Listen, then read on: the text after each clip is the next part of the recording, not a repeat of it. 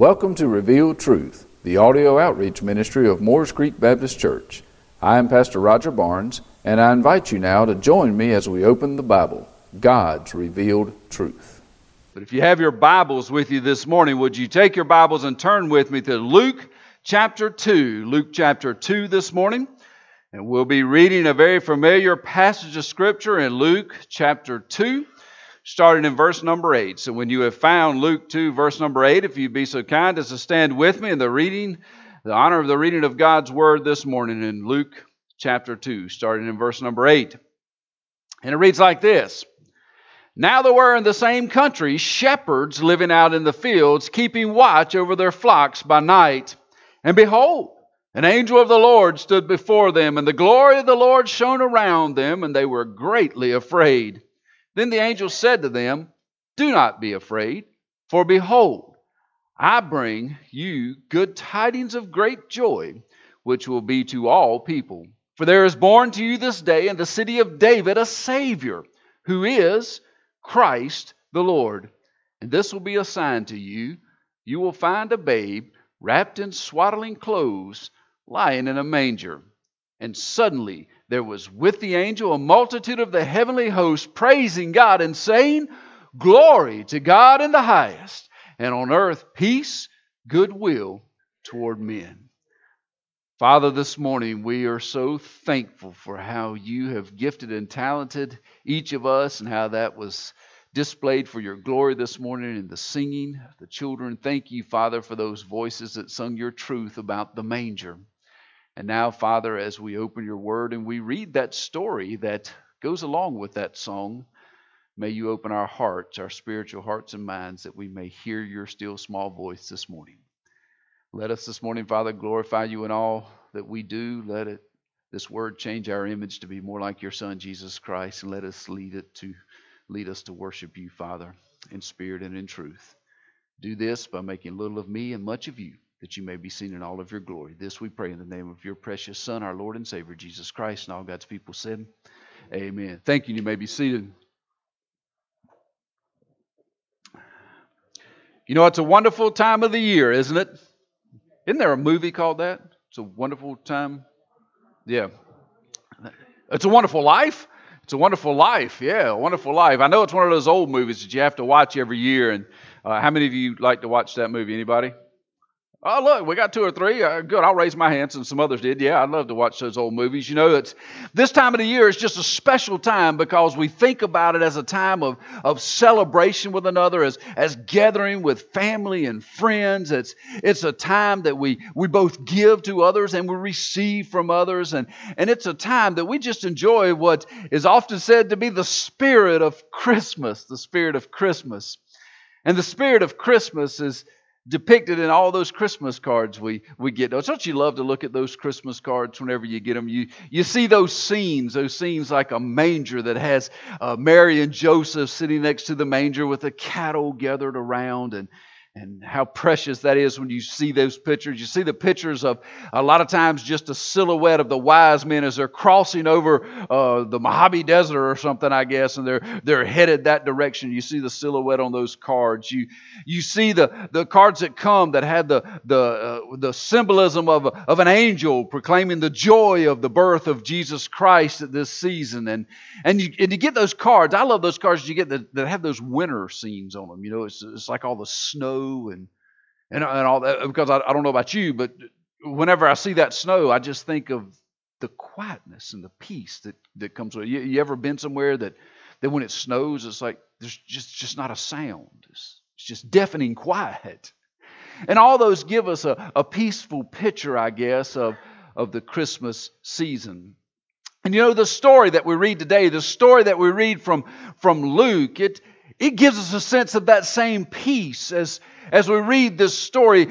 Just put yourself in the scene. Just put yourself in the scene as these shepherds go to this manger. And I think about it in my head, what are those things that they would have experienced with their senses? What are those things they would have seen? What are those things they would have smelled? What are those things they would have heard as they went to that scene? Wouldn't it have been peaceful probably Have you ever been in the presence of a new mother and a baby, and it just something about that new life just gives you a certain hope and a joy and a peace when you see that new life? Couldn't you just hear Jesus making those baby sounds? I don't even know what you call those things. The cooing, I guess, the baby sounds of a newborn baby. Couldn't you just hear Mary and Joseph talking quietly with each other as maybe not to wake this baby Jesus? Just the hush speaking. Maybe you could hear the cattle as they're eating, as they're wandering around this courtyard area. You know, these sounds, all these sounds. And I don't know about you, but when I think about that scene, it just gives me a certain sense of peace thinking about this manger scene as they gathered there. And the birth of Jesus certainly brought peace to earth. The Bible tells us that. It brings this peace. And do you realize it's a peace that has never been present since creation? See, that's the most amazing thing about it. When you think about this peace has not been here since creation. You see, because when God created all the earth, it says He created and He looked at those things that He created, and what did He say? They're good. These things are good. And think about the peace that came with that creation. My goodness. There was peace between God and man. You heard me talk to the children about it this morning. God fellowship with them in the garden. There was peace between man and woman. Wow, couldn't we use that today? You know, there was also peace between man and creation. You know, they weren't worried about those animals as they came by, and He named each one of them. He wasn't worried about a lion or a tiger tearing his head off or a bear attacking him. There was a certain peace at creation. Yet, what happened to that peace? Where did it go? I mean, God created all of this, all of us, to be at peace with Him, to be at peace with each other, and to be at peace with all of His creation. Where did the peace go? Where is that peace in our world today? It doesn't take but just a couple of minutes either talking with someone, seeing the news, reading the newspaper to realize peace is not present. It's just not in our midst.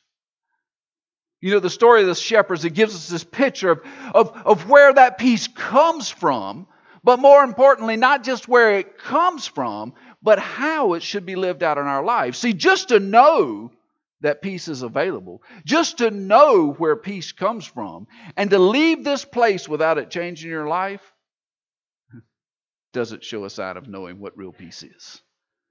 You see, these shepherds not only learned about what this peace is and where it came from, but they learned what difference it should make in their life. They learned what difference it should make in their life. You see, and it starts in this field. It starts in this field in the middle of nowhere. It starts in a field in the middle of nowhere, and it starts with this lowly group of shepherds. And the first thing that we notice as we look at that text is the fear at the announcement. The first thing I notice about peace is that there was a fear at the announcement. What an amazing turn of events. Look at 8 and 9 with me. Verse 8 and 9. It says, Now there were in the same country shepherds living out in the fields, keeping watch over the flock by night. And behold, an angel of the Lord stood before them, and the glory of the Lord shone around them, and they were greatly afraid. You see, think about who these shepherds were. The shepherds at that time were the outcasts of society in all reality. They were at the bottom of the totem pole when it came to the people groups. They had the lowliest of jobs. They spent most of their time out away from people with sheep, and they smelled like sheep. They knew everything there was to know about sheep. But when it came to people, there was very little interaction. Even today, when you go to Israel, you still see them leading these sheep out across these barren regions, and they spend days, if not weeks, if not months, out away from people with sheep. We know about shepherds because we read about shepherds in the Bible, and Jesus is related to us as a shepherd, and it talks about their caring nature. It talks about their ability to fight off those things that attack the sheepfold. It talks about their innate sense of where to take these sheep that they may get water, they may get fed. Even though they're the lowliest in the eyes of the world, they are brilliant individuals in one sense. And there's these shepherds that are so far down on the totem pole, do you realize they can't even appear in court to testify? They don't even trust them to tell the truth. And that's this group that we see hanging out on this mountain, on this hillside as darkness has fallen and these sheep are gathered around. They probably have them in the pen that they made out of rocks. They would circle around and they would make a semicircle, leaving just one narrow opening in these rocks. And they would lead all of these sheep up inside of this homemade pen. And one of the shepherds would lay across the doorway, across the opening. It's where Jesus gets the statement, "I am the door and the way." And he would lay across it to make sure none left, but also to make sure nothing entered. And we see that picture of them probably at this moment have gotten those sheep gathered in. They're settled down for the night. And there sits these lowly sheep. Let me ask you a question. If you were going to make an announcement, if you were going to announce something that you knew to be true beyond a shadow of a doubt, and that announcement would change the face of the world forever, is this the group you would have picked? Think about it. We know where Jesus is at this moment because he's in Bethlehem. Matter of fact, the scripture says there has been born, means he is born in Bethlehem. So then why not? Why not make the announcement to the king? Why not make the announcement to the king so the king can make a proclamation that all would understand? Why not? Why not make the announcement then to religious leaders? I mean, after all, it was Christ the Lord. It was the Messiah they had been searching for. Why not make the announcement to the religious leaders? Or better yet, he's in Bethlehem. Why not send the angel to stand in the middle of the streets and announce, down on the corner in the stable is born Christ the Lord? Why not make the announcement in Bethlehem where he's born? Why? Why would you make the announcement to this lowly group? See, God had sent Jesus that he might be the Savior of all mankind. And isn't it fitting that he announced it first to the lowliest group of people? See, I find a certain peace in the fact that he didn't announce it to the king. He didn't announce it to the religious leaders. He didn't stand in the middle of the street and proclaim it. He took it to these lowly shepherds. See, that tells me God was letting us know Jesus didn't come to save just the elite, the kingly. He didn't come just to save the religious. He didn't come to save a certain privileged group. No, he came that all of humanity might have the opportunity to be saved. And see, that's why it says there's great joy which will be to all people. You see, he made the announcement of the Savior to the lowest, that it might be clear that it's not about who you are. It's not about how religious you are. It's not about how wealthy you are. Everyone has the ability to be saved. If nothing brings you peace this morning, I hope that announcement does. It's not about what you can do to earn the favor. It's not about how much you can give to earn the favor. It's not about how often you can sit in a church or read your Bible or pray or study. It's about God's grace. And he announced that grace to the lowliest on the totem pole the night that Jesus was born. See, he makes that announcement to the shepherds. But notice the fear that was present in that announcement. It says in verse 9 that this angel of the Lord stood before them. Can you imagine? Can you imagine being one of those shepherds? You were on the hillside where you spent many a night, many an hour, gathered around this pen you've probably used multiple times on the particular journey across, and it was a stop-off point for you. And so many times you would stop there with the sheep, you have herded them inside, you've bedded down as shepherds. One has been chosen to keep watch and laid across the opening. And could you imagine you've laid there many a night looking at the stars in heaven because it's just pitch black dark. And the stars look like LED lights shining out of the heavens. They're so bright. And can you imagine just being there in that pitch black darkness? And suddenly, standing before you is an angel. Most times when those angels appeared, they appeared as a man. They appeared as a human being. Can you imagine being laying in the field in a place that you knew there was nobody else, and you're sitting there talking with your cohorts, the fellow shepherds, and you're discussing the journey for tomorrow, and suddenly one looks up and goes, "What is that?" There standing in your midst is a person, a thing, an object. What is it?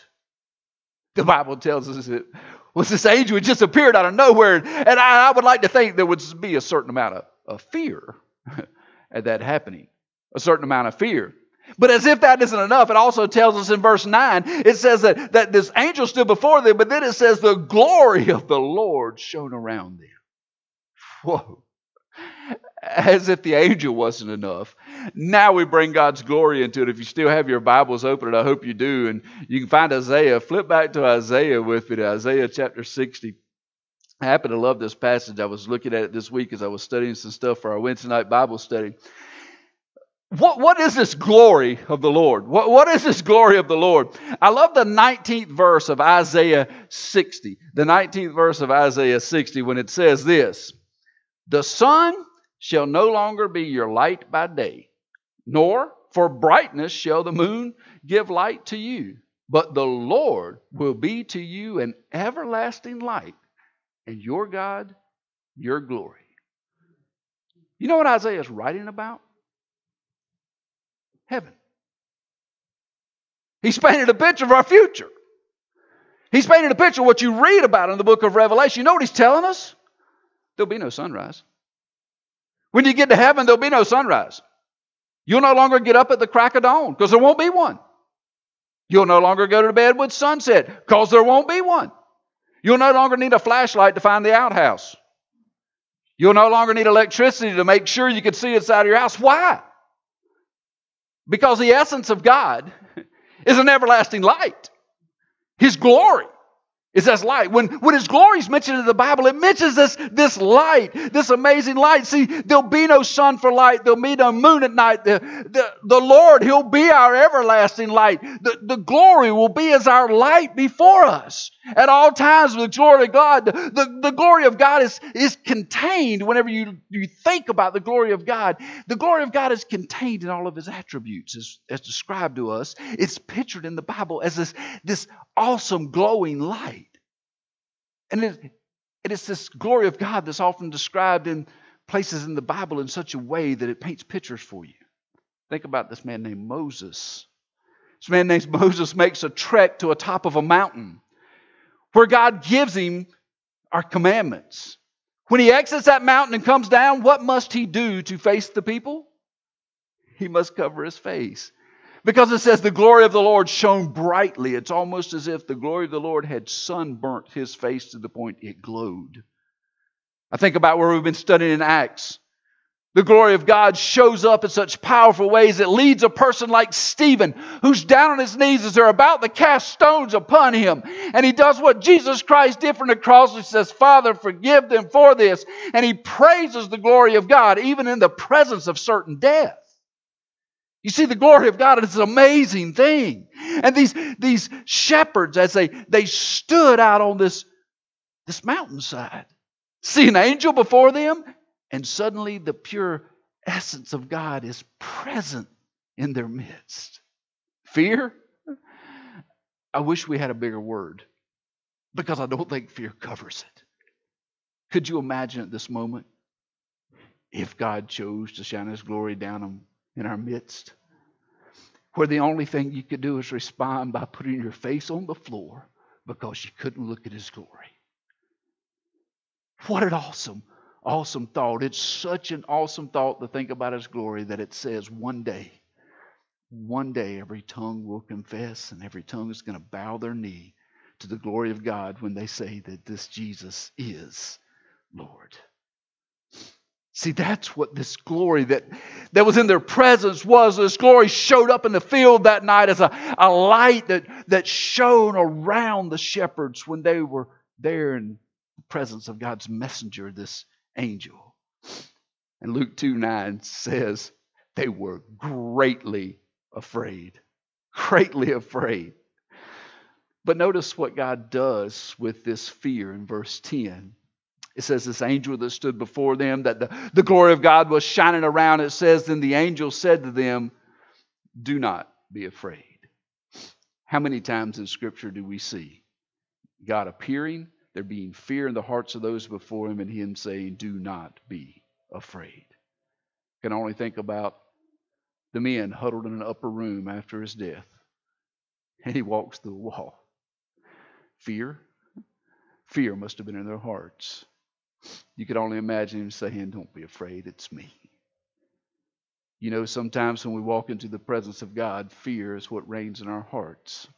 When we truly feel his glory in our life, fear reigns. But if there's one thing God says through his Son in that cradle, is don't be afraid. Don't be afraid, for I am here. You see, the angels told them there was nothing to be fearful for, that God had sent them to deliver this message to them, and this message was of good tidings and great joy to all people. See, in the midst of the fear in their life, in the midst of what seemed like a hopeless, peaceless moment, God said, let there be good tidings and great joy. Why? Because the Savior is born right down the road in Bethlehem. Peace has come. It was a message that should have dispelled not only their fear, but fear for all people, it says. It should have taken away the fear of all people. You see, it was a message so wonderful that everyone who heard it and believed that message should have peace. And what is that message? That's the second thing we notice. First, we notice fear at the announcement. Second, we notice the peace of the announcement. Look at verse 11. For there was born to you this day in the city of David a Savior, who is Christ the Lord. The focus of the angel's visits to the shepherd was to announce the arrival of a Savior. It wasn't to scare them. It wasn't to make them anything special. It wasn't to bring them glory because God had decided to appear to them. No, their sole purpose in coming down to those shepherds in that field was to say one thing to them and to us. A Savior has been born. And see, they'd been looking for a Savior. They'd been looking for a Savior because they had been suppressed and repressed and depressed and all the other presses by the government. They'd been overrun. They'd been taken control of. The religious leadership was suppressing them. The Roman government was suppressing them. All these things were happening. They wanted a Savior. They wanted somebody to get them out from under all that. But this Savior that was born was not just an ordinary Savior. To make sure they understood, whenever it says in the city of David, they would have understood that to be Bethlehem. It says a Savior is born. They wanted to make sure they understood it wasn't a person that had come in to overthrow the government. It wasn't someone that had come in to make conditions better. It wasn't someone that had come in to give them free health insurance and no taxes and great big paychecks whether they worked or not. That wasn't the Savior they were getting. They wanted to make sure they knew who the Savior was. And what they said in that 11th verse was, David, in the city of David, a Savior. Who is he? Christ the Lord. It's interesting. That word there that we translate Christ is the word Christos. Christos. It means anointed one or Messiah. What was it the Jewish people had been looking for? A Messiah. So they start off where they're at and they say, you know the Messiah you've been looking for? He's born in the city of David. See, they had been looking for this one that was from God. this Messiah of God. The angels made it clear that there was no need to fear because this anointed Messiah, he was here. This anointed Messiah that you'd waited for, he's shown up. And the Jews understood what that anointed Messiah was, who that anointed Messiah was that would come. They understood he would come from God. They understood that it would be God's person. And let's face it, they had been living in what was called the Pax Romana, which Rome was famous for when Rome overrun all the other governments and took over, and they spread out throughout all the world at that time. They had this Pax Romana. It's called the Peace of Rome.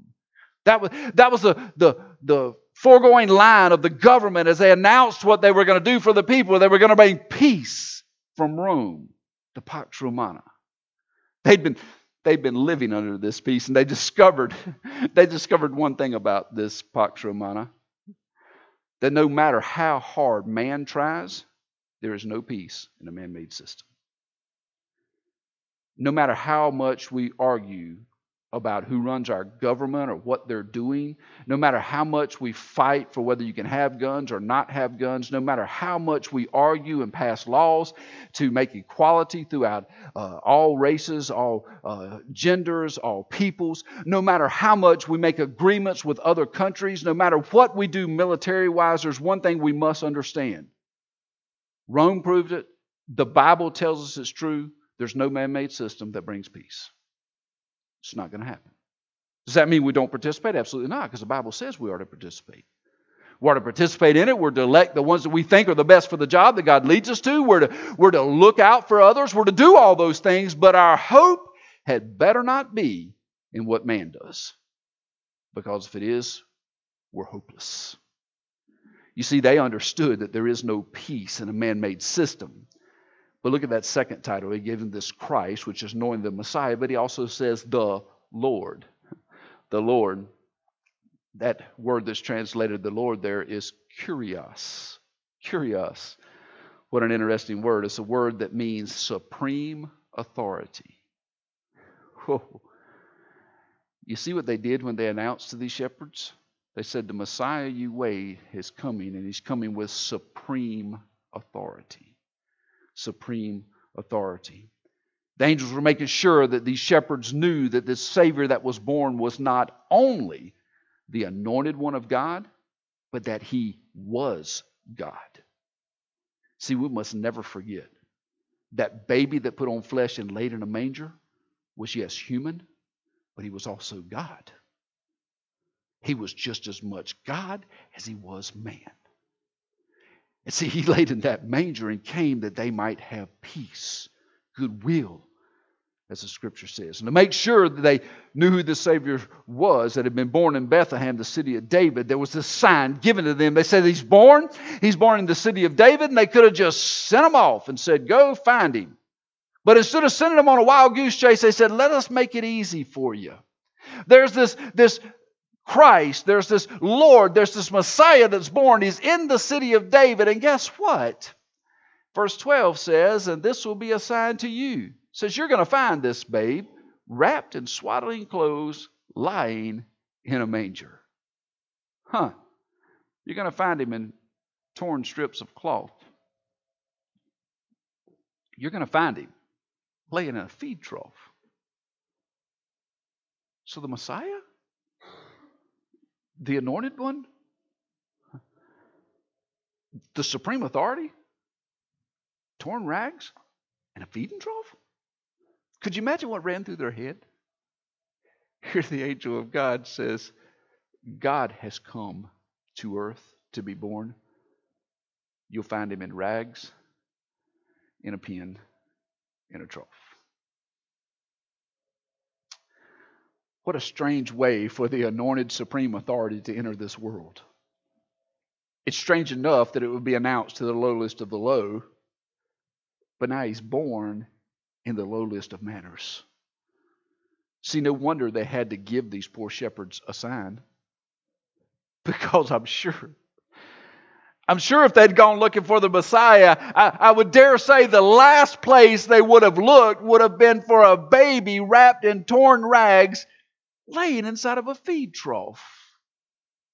I would imagine they may have first gone to the palace or to the religious community or to one of the Pharisees' house. They would have gone somewhere of importance. Yet the angel said, don't look in those places. Go to the stable. Go to the stable. But isn't it fitting that the announcement came to the lowly and Jesus was born in the lowliest of ways? You see, it's assurance. It's assurance in my heart that He's willing. He's willing to do whatever it takes to reach the lowliest of us all. You think about it. I've often asked Him, why would you want to save me? Why? Why me? This answers the question. Because it doesn't matter who you are. It doesn't matter what you have. It doesn't matter what you do religiously. What matters is that God loves you. He loves you so much that He put His own Son in torn rags and a feed trough when He came to this earth. And it was to assure that there would be no way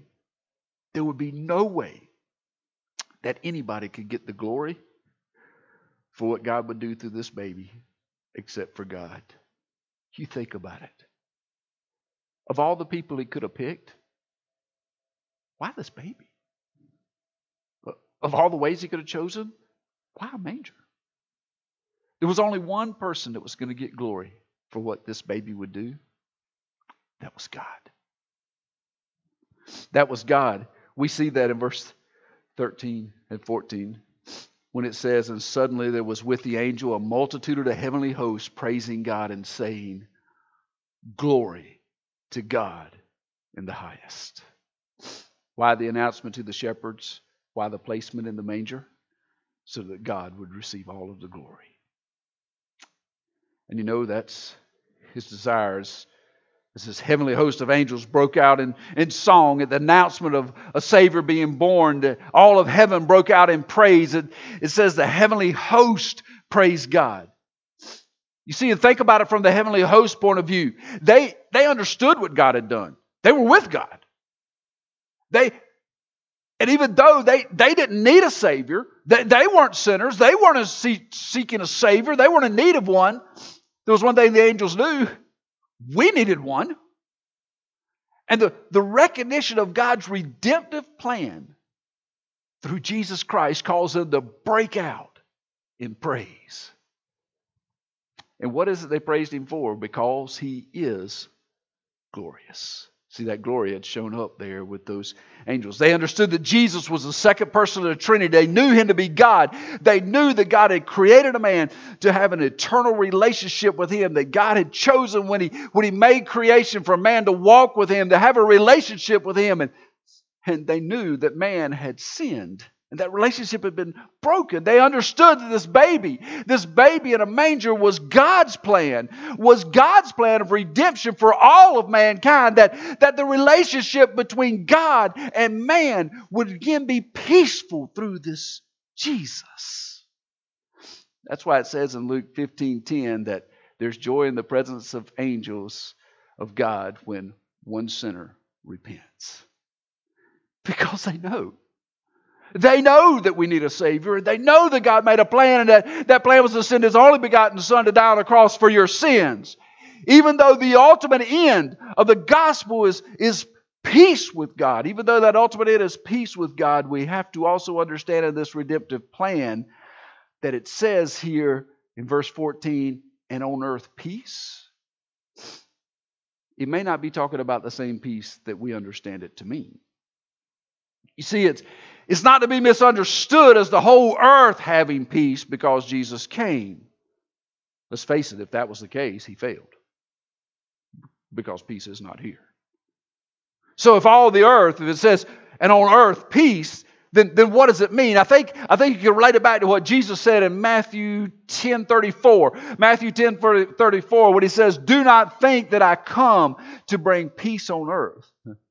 I did not come to bring peace, but a sword. You see, there's a difference between there being this peace between people and there being peace present on earth and God. Even though the ultimate end of the gospel is peace with God, the immediate result is conflict.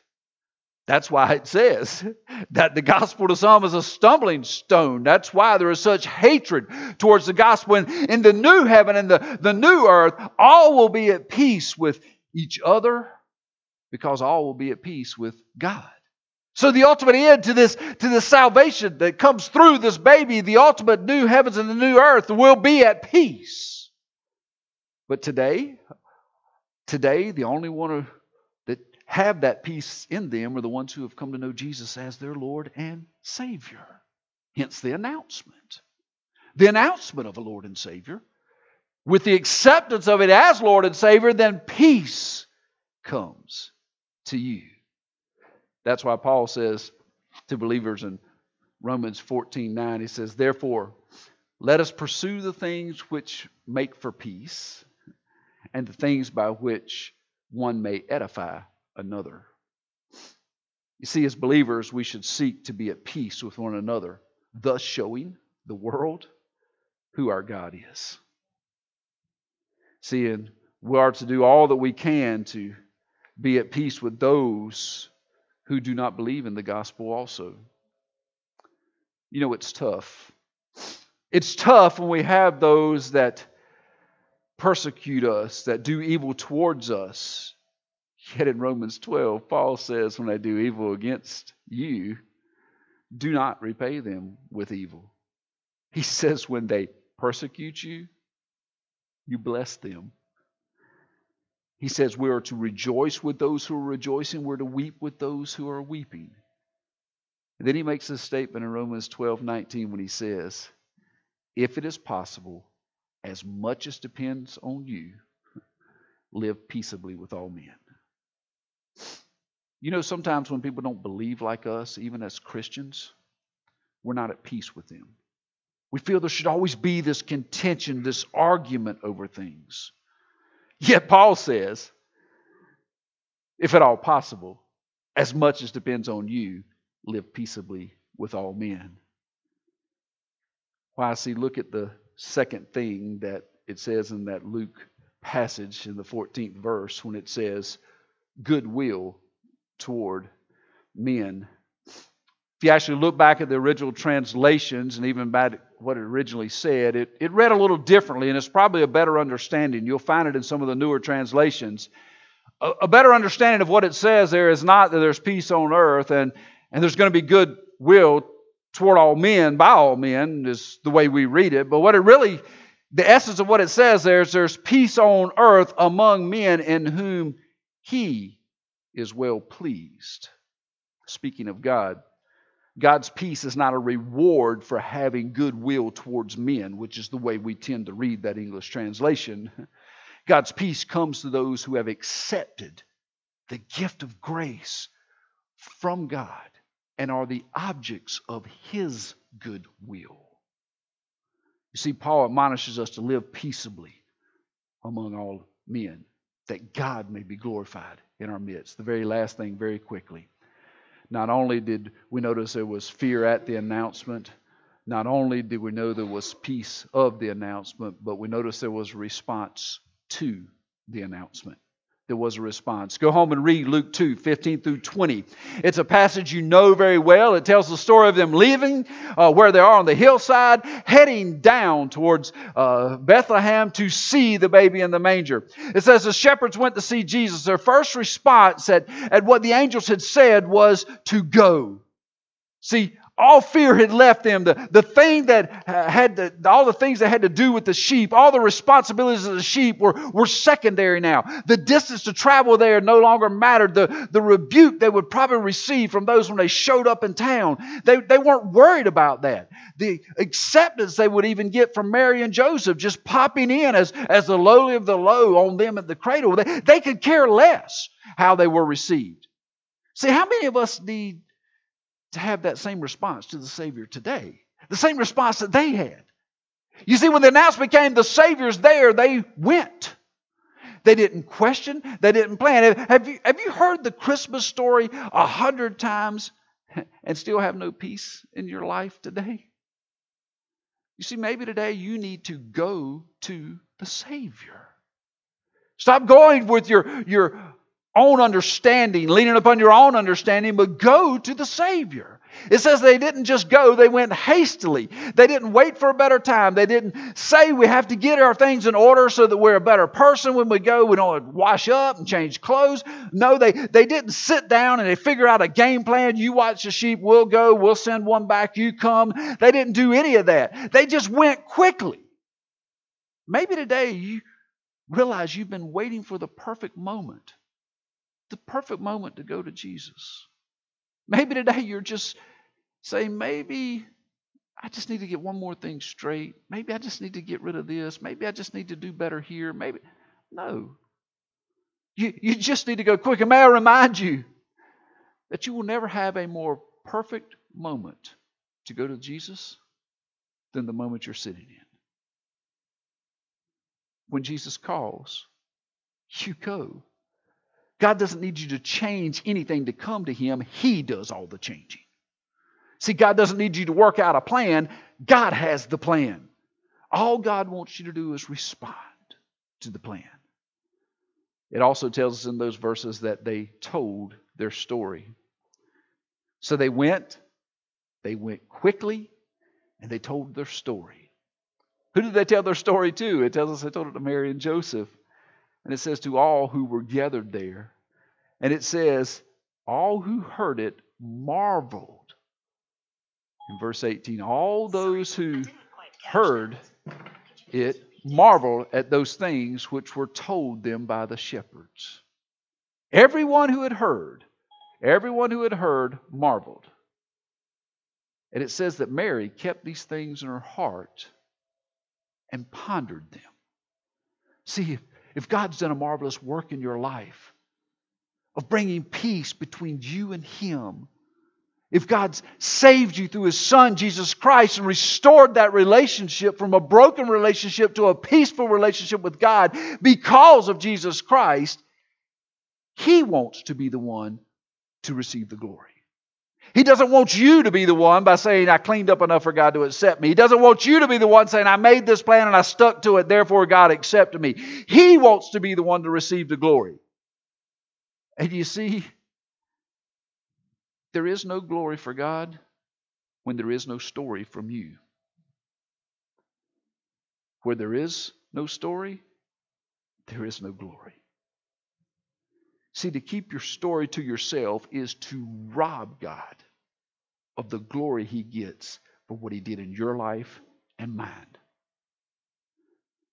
Your story needs to be told not only to those within the church, but it needs to be told to your neighbor, to your friend, to your family, to everyone that you meet. That's why verse 20 says, the shepherds returned, glorifying and praising God for all the things they had heard and seen, as it was told to them. A person that is at peace with God because of the redemptive work of Christ cannot keep his mouth shut. He must go and tell the story of God's love, and God's love has a name, and it's that baby in the manger. It's Jesus Christ, our Lord. There's coming a day that there'll be another Advent. The first Advent was His birth. The second Advent, He'll return in judgment. That day will come when He will judge all of those who do not believe. This morning, do you have fear in that second Advent? If so, you can have peace through Jesus Christ. Know you can have peace through His death, His burial, and His resurrection. Know that God loved you so much, the Bible says, that He sent His only begotten Son. That if you would only believe in Him and what He did for you, that you will be saved. Understand that He says that you should believe that in your heart and confess that with your mouth. There are too many secret Christians today. There are too many people today that want to say you've been saved and you don't even want to tell the church, much less anyone else. Hey, that's fine and dandy. But let me ask you a question. Where's the glory of God in that? God didn't do it for you. He did it for Him. That's why He sent His Son. So today, if you believe in your heart and you've never confessed with your mouth, today's the day. There is no better moment. Maybe today you've never believed in your heart, and today you see Jesus for who He really is. The Messiah, the anointed one, the one that God sent, both Christ and Lord. Maybe today, for the very first time, you see the baby as your Savior. There's no better day than today to come and say, I received that gift of your Son, Jesus Christ. Maybe you know with all of your heart that you've received that gift, but you have not gone. You have not gone and told that story. Remember, to not tell your story robs God of His glory. Thank you for joining us here at Revealed Truth. I would like to personally invite you to visit with us at Morris Creek Baptist Church. We're located at 3107 Union Chapel Road in Curry, North Carolina. Our Sunday school starts at 10 o'clock on Sunday mornings and is followed at 11 o'clock with our Sunday morning worship service. We also have a time of prayer and Bible study on Wednesday evenings at 7 o'clock. We look forward to seeing you soon.